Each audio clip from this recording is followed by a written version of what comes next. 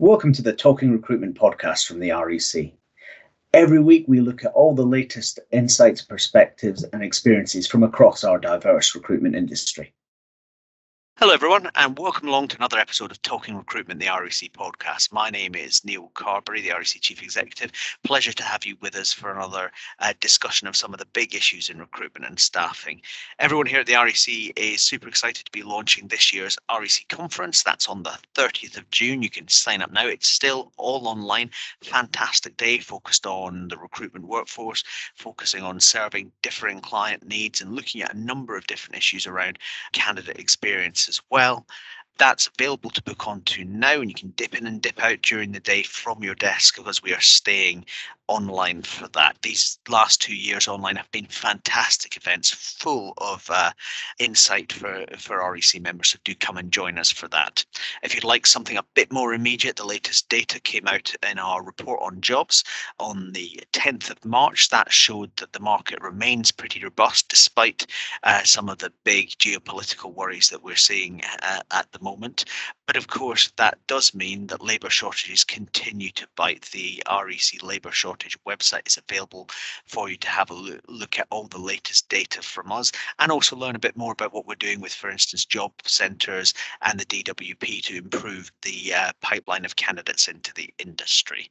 Finally, before we move to today's fantastic guest, a little plug for our academies. The REC Management Academy available for you in terms of supporting recruitment manager skills as people move from day-to-day desk recruiting into running a desk, and the REC Recruitment Mastery Academy for supporting your consultants, both available with start dates in April if you want to look at those as ways of investing in your people at this important time. Now, with all that said, let's turn to today's discussion. And many of you will know our guest, a long-time friend of the REC, Katrina Collier, author of The Robot Proof Recruiter. Katrina, welcome to the REC podcast. Thank you for having me on, Neil. I'm sure many of our listeners have heard you speak at some point over the last couple of years, but for those who haven't yet had the pleasure, tell us a little bit about yourself and the work you're doing. Yeah, well, importantly, I am a recruiter of old. I have been in the industry since 2003. I've been agency, I've been in-house, I've been trainer. And then, of course, I was asked to write the Robot Proof Recruiter. And once that came out, I had a bit of a reassessment. So what I do now is I run one as a mastermind program to help recruiters partner better with their hiring leaders. And the other is I run workshops, usually in-house with companies, to get the hiring managers, HR and talent acquisition, or recruiters, whether internal or external, working to communicating better together. So that goes right to the heart, I think, of a passion you and I share, which is about recruitment as a professional service, a real value add for companies. And, you know, I think I've said to you in the past, I occasionally do a session for hiring managers and HR directors where there's one slide that just says, if people are your greatest asset, why do you buy them like paper clips?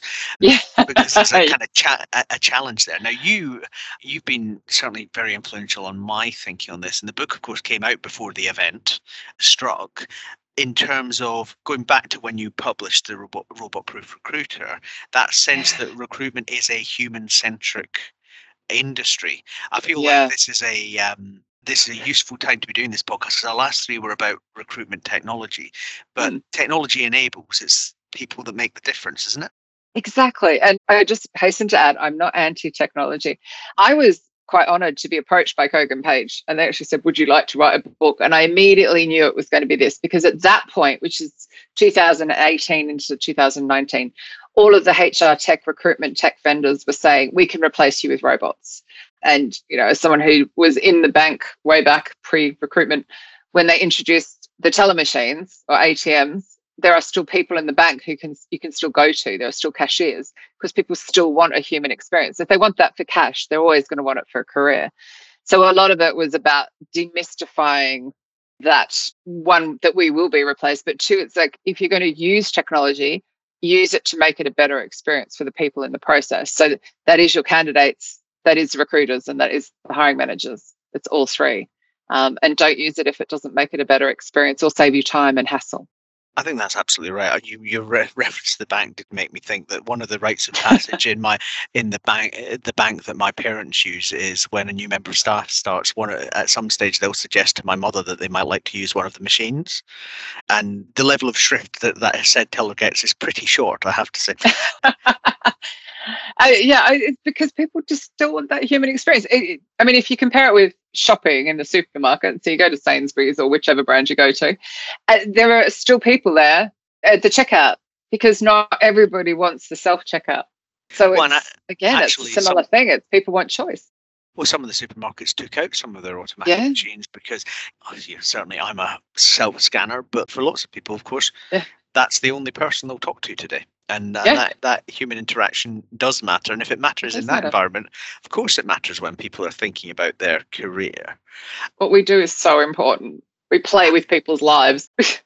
And make a real difference. Some of my team were at a management development session last Friday morning. They had a couple of people on who talked about how a good experience with a recruiter changed their career. Either going into a temporary job and finding their feet and then ending up as the business leader, or a piece of advice. That whole thing that we talk about the REC about making great work happen. That is why we all find this industry so exciting. I mean, and I really think if you don't, you really should leave, because it is so long term. I mean, I could tell you the two people who get in touch with me from 17 years ago who will say, you changed my career, you changed my life. They are still, they're my Facebook friends now, but it's that we really do play such a critical role. And I feel if you don't have that level of excitement, it is time to depart the industry. Well, and I think one of the things we were trying to do last year when we did the Recruitment for Recovery campaign at the REC was just encouraging consultants to hold their head high and value what we do and demonstrate that kind of real difference that we make. But I think maybe the effects of the pandemic have thrown that into sharp relief. If you think about what we're seeing with people reassessing work, do you feel kind of emboldened by the last couple of years in terms of the messages that you're putting in the book coming out more strongly? All sorts. I mean, the funny thing is I love telling stories. Like in the middle of the pandemic, I decided to get my car serviced. So I get my first Uber in forever. And there I meet my Uber driver who has stopped working at a restaurant, just across here in Greenwich, because he realized with the hours he was working, he didn't know his 6-year-old son, and he wouldn't have discovered that without lockdown. And then he tells me about the 6 chefs who've left the industry who are now driving Uber Eats because they're earning twice the money for half the stress. So that whole reassessment, is quite real, and everybody knows that story. But I feel emboldened because companies can't recruit. So it is giving people the opportunity, and be it myself as someone who goes in to fix problems, or agents who can partner to actually say, no, I'm not going to work with you if you're not going to deliver feedback. No, I'm not going to work with you if you don't give a proper intake strategy session, and all these sorts of things. No, I'm not going to work with you if you want to do 7, 8, 9, 10 interviews with somebody. But we're going to really start putting a really human process in place. But if the market wasn't so difficult to recruit in, then I probably wouldn't feel quite so emboldened from my point of view. But I just feel there was so much downsizing in 2020, possibly too much. And then you add in the reassessment of some people, that you've got this problem. We're kind of playing catch up, and I'm not sure when we'll catch up. I feel like in STEM we mightn't ever, but maybe with everything else it might balance out in 2024, 2025. I don't know. You probably got stats on that. I'm not sure when it'll all return to some form of normal. But right now, if I was working in an agency and my client didn't want to give me time with the hiring manager, or was asking for a ridiculously low fee, or constantly rejecting CVs for all the wrong reasons, I would just walk away. There's a shortage of people. There's not a shortage of clients. So you can pick the clients that are going to look after people. I've really seen that trend in the last year of really savvy REC members saying, we're picking who we're working with. Yes. The ones we're working with are the ones where we feel we've got a long-term relationship, who are willing to give us time. I was talking to the Times Enterprise reporters recently, and they'd had a small business saying, the CVs I'm getting from the recruiter aren't any good anymore because the labour market's so tight. And, feeling emboldened to say, well, if you're phoning up 5 agencies and asking for what they've got on the top of the stack, in this market it's probably not going to be what it was 2-3 years ago. But if you're phoning up an agency saying, saying, look, here's my job spec. What do you think of it? Where should I be looking? And look, I'll give you 2, 3, 4 weeks exclusive on it. Then you might find that you get something a bit more meaningful. I think I've got a couple of thoughts in that without meaning to offend any of your members. So totally agree. And I would be wanting all of the extra information that no job description ever gives you, which is the stuff under the skin. I call it chapter 5 of the Robot Proof Recruiter, all of those. What's the problem they're coming in to solve? Actually, Steve Levy gave me so many of the questions, so just shoot for that section. What's the career path? Where are they going to be in 12 months? How will you know you've hired the right person, and all that sort of stuff? So if they won't give you that, fine. And I certainly would be wanting that exclusivity. But please learn to source properly, because in this market, you need to be going above and beyond. So don't compete on LinkedIn because, you're just competing with your client. Without naming names, an in-house recruitment team who didn't have enough time to source had a DevOps role out with an agency, and they had it for 3 whole months and didn't come up with anybody. The team then took several days out, like actively source, and came up with 20 people and hired 3. So that shows as well there's a need to upskill by the agencies on that sourcing piece, and the engagement piece, which is the bit I focus on, but that where are the people really? Because if they're all getting bombarded on LinkedIn by clients and agents, where are they? It could be in your own database. It could be under a rock. Go find them. Funnily enough, one of the things that's thrown this into sharp relief recently is the kind of furore over jobs board pricing, where you've got a lot of saying, look, what are we actually getting for this? And and serious businesses saying to me, look, 70% of the people we get from jobs boards are already on our database. So how are we finding them on our database before we force them through a process where they have to reapply themselves to us? Honestly, depends what you're recruiting for, but technology, that's what I recruited for, so it's my go-to example. Or health sector, for example, they're not looking on job boards anyway. No, absolutely. Is it actually worth using those job boards? And I apologize for anybody I offended with that one as well, because sometimes I work with them. If you're not getting the return, again, it's be bold. Like you said at the beginning, do you feel emboldened? I absolutely feel emboldened to just go, are you joking? I mean, I'm seeing the comments, by the way, so any job boards who are doing this, it's very, very foolish. You're going to lose business long term. I think it's very short-sighted, very greedy. That's what I feel is going on. It's the wrong time, because there are very few candidates who are proactively going through the job boards. And like you said, what was the figure? 70% already on the database. So if I was a recruiter, I would not be advertising immediately. I'd be proactively sourcing, but that's just how I think. Get a better return, you get better candidates who aren't particularly, will have fewer things on the go as well. That you're hearing of these enormous counter offers and people interviewing, and they're still, even with a signed contract, are still interviewing because it's so easy when people are working remote, isn't it? If you're proactively sourcing people who perhaps aren't, they'll have fewer things on the go. I know what I'm trying to say. I know I get where you're going as well. So we'll hope that the listeners do as well. That piece around. I might have just lost some work from some job boards, but it's still like, I just still think it's crazy.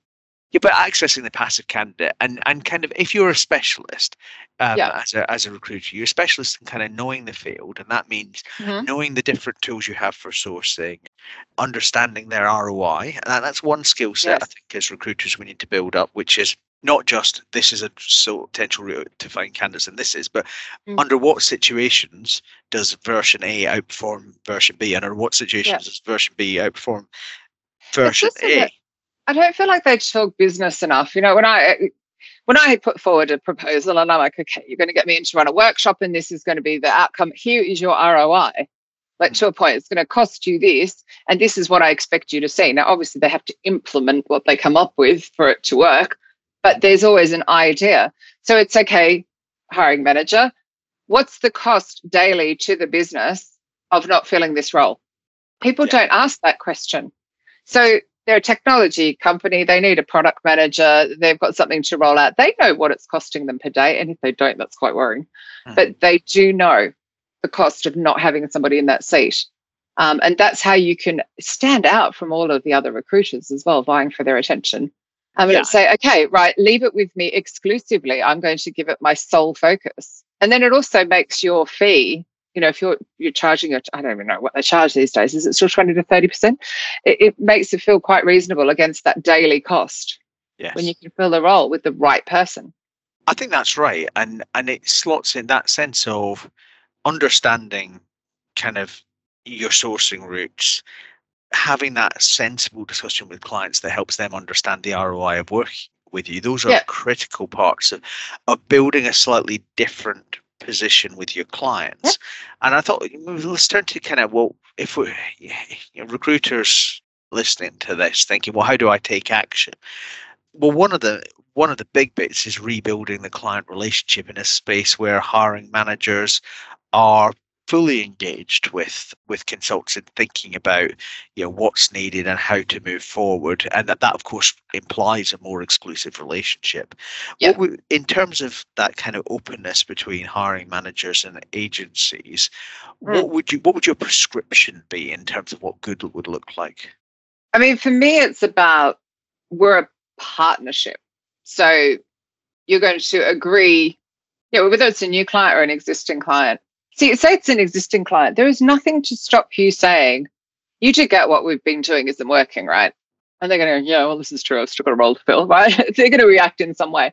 Okay, well, this is what I think we should do. We need to partner on this. We've got to work together. And we're going to agree what I'm doing and what you're doing. Because it's not about you finding CVs and presenting CVs and obviously vetting people, etc. All the stuff that goes on behind the scenes. I do understand what you all do. It's not just that. It's I'm going to present CVs on Friday and you're going to come back to me by Tuesday. We're going to book interviews in for Thursday and you're going to have an offer answers for me Friday or Monday. Like, it's that swiftness of agreeing all of the terms, and they're non-negotiable terms. And I know that sounds really crazy, but this market, you only need to go and have a look at recruiting hell on Reddit to get an idea of why people do not want to be messed about, or actually read the last newsletter I wrote on LinkedIn, which was all about when the FANG do it. They mess people around, 16, 17 interviews. They can't make a decision and people just walk away. So it's coming in and saying, I'm going to do this. This is actually what I do. I don't just advertise. The CVs don't just miraculously appear. I'm going to go and look through our database. I'm going to actively source on social networks. I'm going to interview them. Then I'm going to present them to you. I need you to come back in this time frame. And the reason I'm asking that is your competition are doing that. And that's another big one, actually, I was thinking to mention, but we changed the topic. Know what your competitors are doing. You might want to walk away from clients as well. And again, I know that your bosses mightn't appreciate me saying this, but if they're not offering hybrid or proper flexible working, proper DEI, proper career paths, maybe they don't have, their values aren't clear, their sustainability policy isn't clear, you might want to start looking for some new clients, because this is what people are expecting now. So it's all part of that. So it's like in that intake, when you're agreeing everything, you're like, do you understand that your competition who are vying for these same product managers are offering flexible working? Did you know that their staff only have to come into the office once a month? Are you aware? Are you aware? Well, how can we compete? We're going to partner in this together. How can we compete? And you start using different terminology and different body language. It really is sitting up in your chair and making sure you're sitting up in your chair. And if your client's making you slouch, that's a really good sign to walk away as well. If it feels really heavy, like this is going to be too hard, you won't fill that role. So it's a bit of an odd thing to say, but it's very true. I absolutely agree. It is that sense of, are you lifted up, or do your shoulders droop when you're having that do you feel like, I'm going to be working with Neil to fill this role. I'm really excited to partner with him on this. Together we're going to get this brilliant person and change someone's life. If you're feeling like that, that's great. But if it starts being like, Neil pulled a job description out of the bottom drawer that's actually 3 years old, and you should see the list of must-haves on it. I mean, he's even written Excel. Like, what is this? And you start just going, oh gosh, I'm never going to find this person. Or, you run a search and there are 2 of them on the planet. You get the idea that's the wrong kind of client. However, part of that, particularly now we kind of got more opportunity to sit with someone. There's nothing to stop you running a search and showing them that they're being ridiculous with their list of must-haves. I understand that it would be nice, but we could probably train those 5 things that you've listed as must-haves. But, there's only 2 people on the planet. And actually, if we narrow it down, it starts being 10, it starts being 20, it starts being, do you see? And show them. And that's a different, it tended to be, it's our little black book and we're hiding it away and we're cloak and dagger. It's like, just be real with people and they'll appreciate that. I think that's a really good insight in terms of explaining to clients the reality of what they face and helping them make the decision about, well, am I growing someone who we train into this job? Am I going for something that looks close to the JD that I'm thinking of because it needs to be plug and play? Or am I borrowing some skills in to meet it in different ways? But that... Can I interrupt you and just do, there's something on I am all in favour of interruption. I love an interruption. I've got to get my thought out. But the other thing, again, when you are talking to your clients is not everybody, many people are getting counter offers at the current time. Huge now, numbers. One of the questions that you can ask to get around this, and I got this from Barb Bruno, is when you are doing the screening, ask them, if you were the boss, what 5 things would you change? And if they're all salary related, then they're salary shopping. You can pretty well know that they are. If they actually state things like, the processes or technology or whatever, then you're kind of, okay, they're genuinely looking. But you need to talk to your client about that as well and be like, I might come back to you and have a salary that's £5,000 over what you'd like to offer. Do you know what it's costing you per day while this role is vacant? Okay, so maybe you can come up with 5K if you need it. It's that, again, if you've asked that business question, you can negotiate more on the salary. But there's 2 tacks to take on that, but that's happening a lot. That piece around being able to advise clients effectively, not just on the salary piece. You're absolutely right. I've heard some crazy stuff on counter offers in the last few months, but it's also the piece around helping clients to understand what they can have that might solve their problem. It's a classic move from order taker to consultant, isn't it? Yes. An order taker is, I need someone who can do this job. Please give me a round peg to fit into this round hole. Whereas the question you ask in the book, what problem are you trying to solve? Yeah, I think it is an advisory one, which may have, it's a move from the definite article, I need the person who fits this job, to I need a person who can help me solve this problem. And the second one has so much more potential added value for a client. Exactly. And also, if you're a recruiter who is an order taker, you are replaceable. Yeah, whereas absolutely. as a partner, you are not. And it's a huge difference, and also when you're partnering, or those that are recruitment partners, actually, wouldn't that be a nice word if we called them that? They tend to be a lot more curious. So one, want to develop themselves and study and learn how to source and read loads of recruitment stuff and read about all the competition. So they naturally have all that knowledge, but they'll also ask all the right questions because they're curious. They'll go looking for information. Best examples I see amongst our membership are people who are deeply networked in local businesses and networks and their sector, and they know people in key decision makers in firms in the sector, but they know them in a kind of world of commercial and business discussions that then flow into staffing and recruitment discussions. Absolutely. But because the level that they're operating at is much more about, tell us what you're doing with your business. Well, okay, but that means this is what you might want to do with your staffing. Have you thought about this and this? And actually then the phone might ring in a week's time saying, I have thought about this. What would you say? Yeah. That discussion becomes much more long term. Yeah. I think your point about that's not replaceable with technology, or at least not many times, is the critical thing. And that's that thing about the closer you can get with that relationship. You want to be walking... when one could, but we'll just pretend one can walk the floors. But meeting the hiring manager, you want to meet the team, you want to understand the projects, you want to know what's going on. And, the greatest success I had was when I used to go and walk the floors. So Colt Telecom were a client of mine way back, and I used to sit in on interviews, and it got to the point I would send a CV over and they would just start the person because they trusted me. They were admittedly contract, but they trusted me to supply the right person because they knew I really understood what they were up to. Yeah. And I just think, get back to that. It's so much more satisfying as well. And you'll have the right, you'll also you'll get inbound business as well, because you'll be known in your sector for knowing your stuff. And they'll be like, oh gosh, whatever you do, go talk to Katrina. She knows her stuff. And then it starts coming in. I mean, that's what happens in my world. Happens, oh, you got a problem with candidate experience, talk to Katrina. And it's just because it's what I talk about all the time. That's the other thing. Personal and corporate brand. It's just everything in this world. And that's, yes, absolutely about how you deal with clients. And we talked a lot about that. But obviously that spills over into candidate experience in a really big way. And one of the things I talk to REC members about all the time is candidate experience is client care. As in, how you treat candidates while you're handling them for your client it's one big circle. It all comes back to you. Oh, yeah. Yeah. And I would say, maybe controversially, I feel recruiters, it doesn't matter what agency you're in. It's all about you as an individual. Do what you say you do.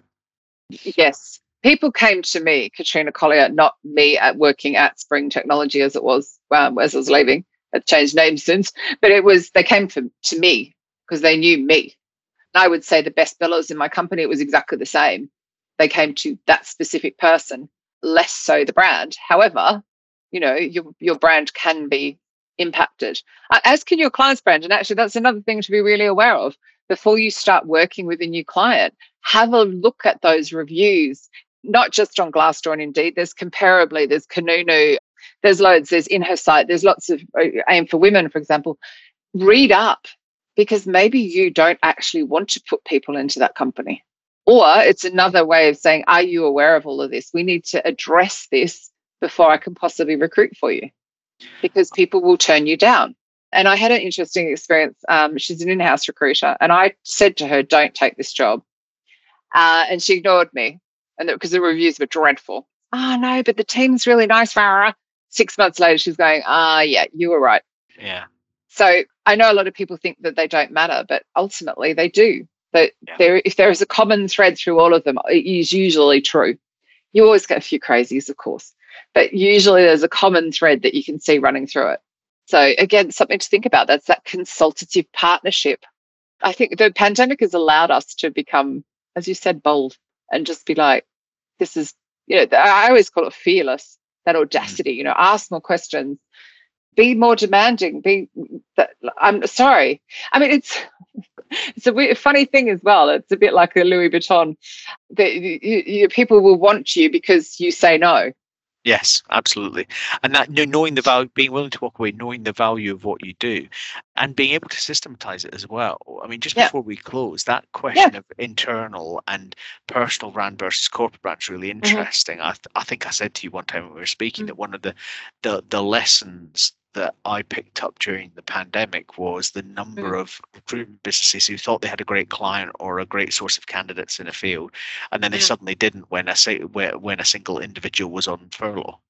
So there's a whole slew of questions. If that's the kind of client and candidate relationship we're heading for, and I'm absolutely with you on that, it does also behove us to ask some pretty deep questions about how we structure agencies in terms of what's the right reward structure, how do we make sure that we're not designing time for feedback out, what are we doing to help really good potential recruiters become fantastic resources and then develop the kind of high level value added conversation skills that they're going to need to run this kind of business. There's a whole slew of business development things there that I think if I were owner operating or MD CEO of an agency would probably require me to take one step back in a way that maybe I wouldn't have 5-6 years ago. Yeah, and I go back to my day, it became, I started with a company that was very much about the partnership and the relationship and doing a brilliant office. Sure, I had to hit a certain amount per month, but by the end, it was all so KPI driven. I felt like I had a gun to my head. You've got to make X number of calls per day. And it was just not my way of being. And the agencies that I see succeed now actually put the mental health and well-being of their employees first. They put their training first. They put the humanity first. They don't put the number of, I don't know what one does these days, in-mails, outreach, text messages per minute per day. They're looking at it because we want to get clients, but we do know that they're drawn to our people, so we want to keep our people. And I'm trying to think, I can think of like Sarah West Recruitment's an example I'm thinking of. And she's unbelievably well known in Cornwall and the Southwest, and business just comes to her, but her entire team all operate. Everyone's cared for. And I would like to see more of that. Great REC member. Yeah. Is she? You know her? I think she's fantastic when she's not like swimming around the silly aisles and stuff like that. Oh, very fit woman. The way she takes care of her staff, I just think is something else. And I think the results show. I think that's right. And it comes right back to what we were talking about earlier on. We're talking about candidates, which is in a tight labour market. It's a tight labour market for recruiters too. Isn't it? You don't want to be following that market too far up in terms of experienced consultants. We need to get some more people into the industry. We're just publishing some stuff on the REC website at the moment about recruitment as a career. But clearly, the same things candidates are saying to you about your clients as a recruiter, about kind of hybrid working, how am I looked after. All of those things apply in buckets to candidates for joining the industry as well. Yeah. And what about getting somebody who is older, perhaps as a return to work? I think one of the fears I often have is that we are dealing with someone's life. This is what we do as recruiters. We move people around. And if I move Neil into the wrong role and he doesn't succeed, the consequences can be enormous, particularly if you end up unemployed and then you've got a gap and the gap gets bigger and on it goes. And we've all seen that happen to people and it's horrific. So what if we got somebody who did want to just work part-time or is returned to work or perhaps has a gap or just needs a break, someone to give them a chance? The loyalty that you would get from those people as well. The evidence on that is really strong, whether it's people coming back into work. I mean, it's particularly strong actually with people coming into work from disabled backgrounds, where there's the loyalty that you get from those members of staff is enormous, but also the joy that those people have in being in work rubs off on colleagues. It's a whole kind of positive cycle there about how we engage our people. And I think absolutely. And Jane Hatton would tell you a lot about that, running a whole agency that is for disabled, by disabled. But also that someone who's more experienced, who understands what it's like to have a job and the importance of it and how life-changing it can be. I think that's absolutely right. And actually, funnily enough, on the day we were recording this, I'm just kind of putting together a new presentation on the recruitment workforce, and this kind of stuff I think is really important for agency owners and managers to be thinking about. But we've yarned for a good little while now. So I should let you escape, Katrina. If people want to follow up and find out a bit more, though, where should they be looking? I'm very Googleable. So Katrina Collier, straight into Google. You can't miss me. But all the usual places. Obviously, my company is katrinacollier.com, LinkedIn, Twitter, Instagram. I'm pretty well everywhere. Please do purchase a copy of The Robot Proof Recruiter. I did donate my royalties to the most incredible charity called Hope for Justice that aim to end modern-day slavery, impacting over 40 million people. So I'd be most grateful if you bought everybody in your team a copy. But you'll want to write on it. And it is really gritty. And also, I feel quite eye-opening to the in-house side to the agency side, and we could start reducing the us and them thing that happens as well. I think that's so important, and it comes highly recommended by the Chief Executive of the REC. Katrina, thank you so much for joining us on this episode of the podcast. Thank you, Neil. And thank you to all of you for joining us on today's episode. If this has whetted your appetite for a little more REC podcast action, well, I did say earlier, we've done a bit of tech recently. Episode 5 with Barry Matthews of Open Assembly on the future structure for freelancing for high-skilled people done online is really interesting. Or episode 3 with Felicity Birch of the CDEI on data-driven tools and ethics in recruitment. Both cracking listens, so do check them out on the back catalogue of our 2022 podcasts. And I'll hope to have you along again on another episode of the podcast soon. Thank you for joining us. I've been Neil Carberry, the REC Chief Executive, and that was Talking Recruitment. Thank you for listening, and I hope you enjoyed this podcast. Join me for another episode soon, and check out our back catalogue at rec.uk.com to catch up on some other fantastic discussions that are really helpful for recruiters.